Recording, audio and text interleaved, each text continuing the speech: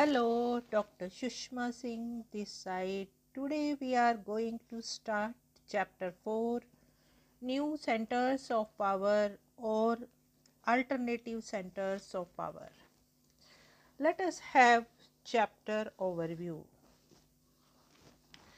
Over the end of the bipolar structure of world politics in the early 1990s, it became clear that alternative centers of political and economic power could limit America's dominance.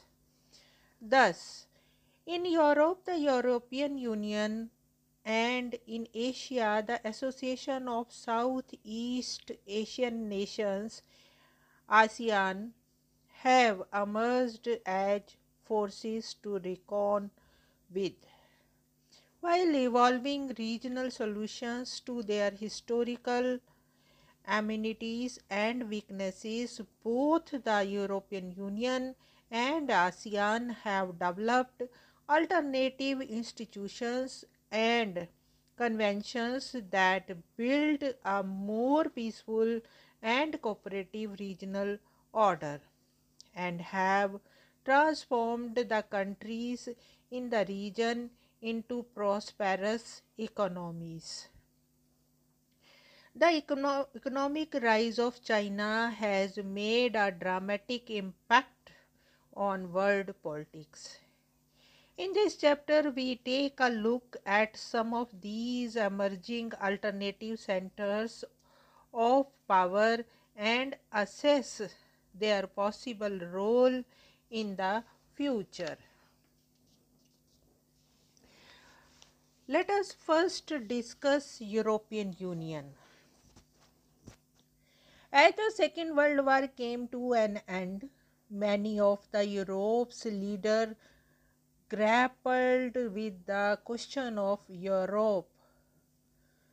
Should Europe be allowed to revert to its old rivalries or be reconstructed on principles and institutions that would contribute to a positive conception of international relations?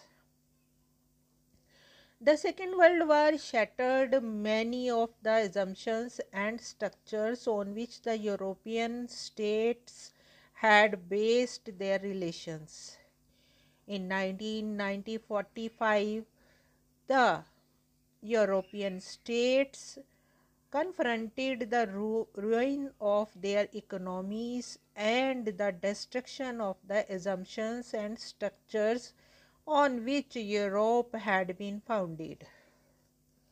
European integration after 1945 was aided by the Cold War. America extended massive financial help for reviving Europe's economy under what was called the Marshall Plan. The US also created a new collective security structure under NATO. Under the Marshall Plan, the Organization for the European Economic Cooperation OEEC was established in 1948 to channelize aid to the West European states. It became a forum where the Western European states began to cooperate on trade and economic issues. The Council of European, established in 1949, was another step forward in political cooperation. The process of economic integration of European capitalist countries proceeded step by step. Timeline of the European integration leading to the formation of the European Economic Community in 1957. This process acquired a political dimension with the creation of European Parliament. The collapse of the Soviet bloc put Europe on a fast track and resulted in the establishment of the European Union in 1992. The foundation was thus laid for a common foreign and security policy, cooperation on justice and home affairs, and the creation of a single currency. The European Union had evolved over time from an economic union to an increasingly political one. The European Union had started to act more as a nation state, while the attempts to have a constitution for the European Union have failed. It has its own flag, anthem, founding date, and currency. It also has some form of a common foreign and security policy on its dealing with other nations.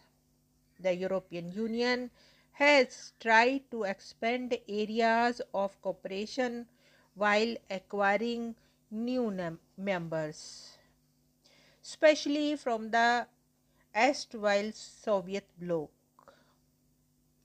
The process has not proved easy for people in many countries are not very enthusiastic in giving the European Union powers that were exercised by the government of their country.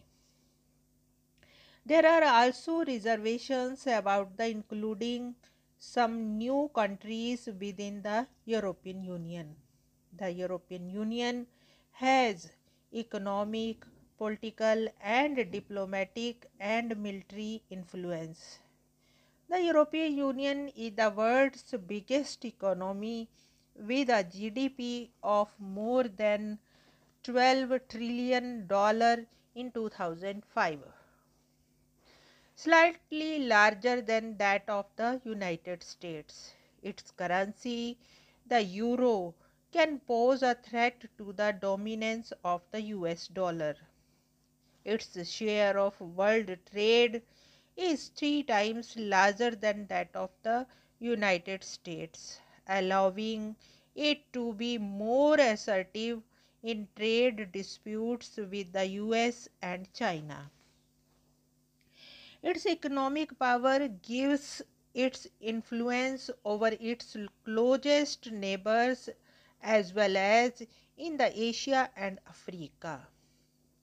It also functions as an important bloc in international economic organizations such as the World Trade Organization (WTO). The European Union also has political and diplomatic influence.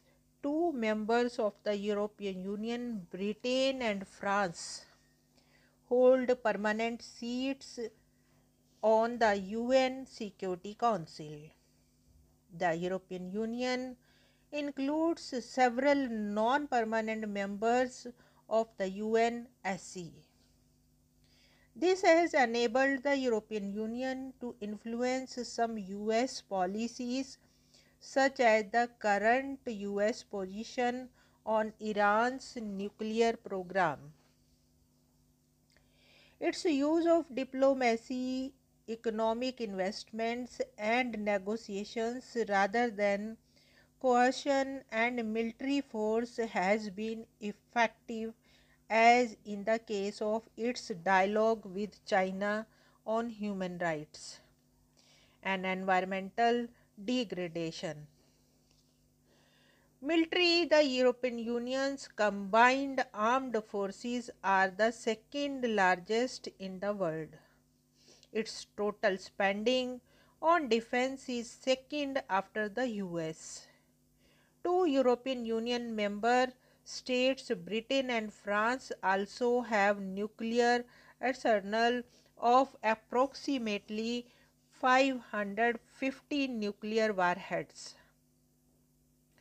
It is also the world's second most important source of space and communications technology. As a supranational organization, the European Union is able to intervene in economic, political, and social areas. But in many areas, its member states have their own foreign relations and defense politics that are often at odds with each other. Thus, the Britain's Prime Minister Tony Blair was America's partner in the Iraq invasion, and many of the European Union's new members made up the US led coalition of the willing, whereas the Germany and France opposed American policy. There is also a deep-seated Euroscepticism in some parts of the Europe about the European Union's integrationist agenda. Thus, for example, Britain's former Prime Minister Margaret Thatcher kept the UK out of the European market. Denmark and Sweden have resisted the Manchester Treaty and the adoption of the euro, the common European currency. This limits the ability of European Union to act in matters of foreign relations and defense. Here we close today's lecture. Thanks for listening.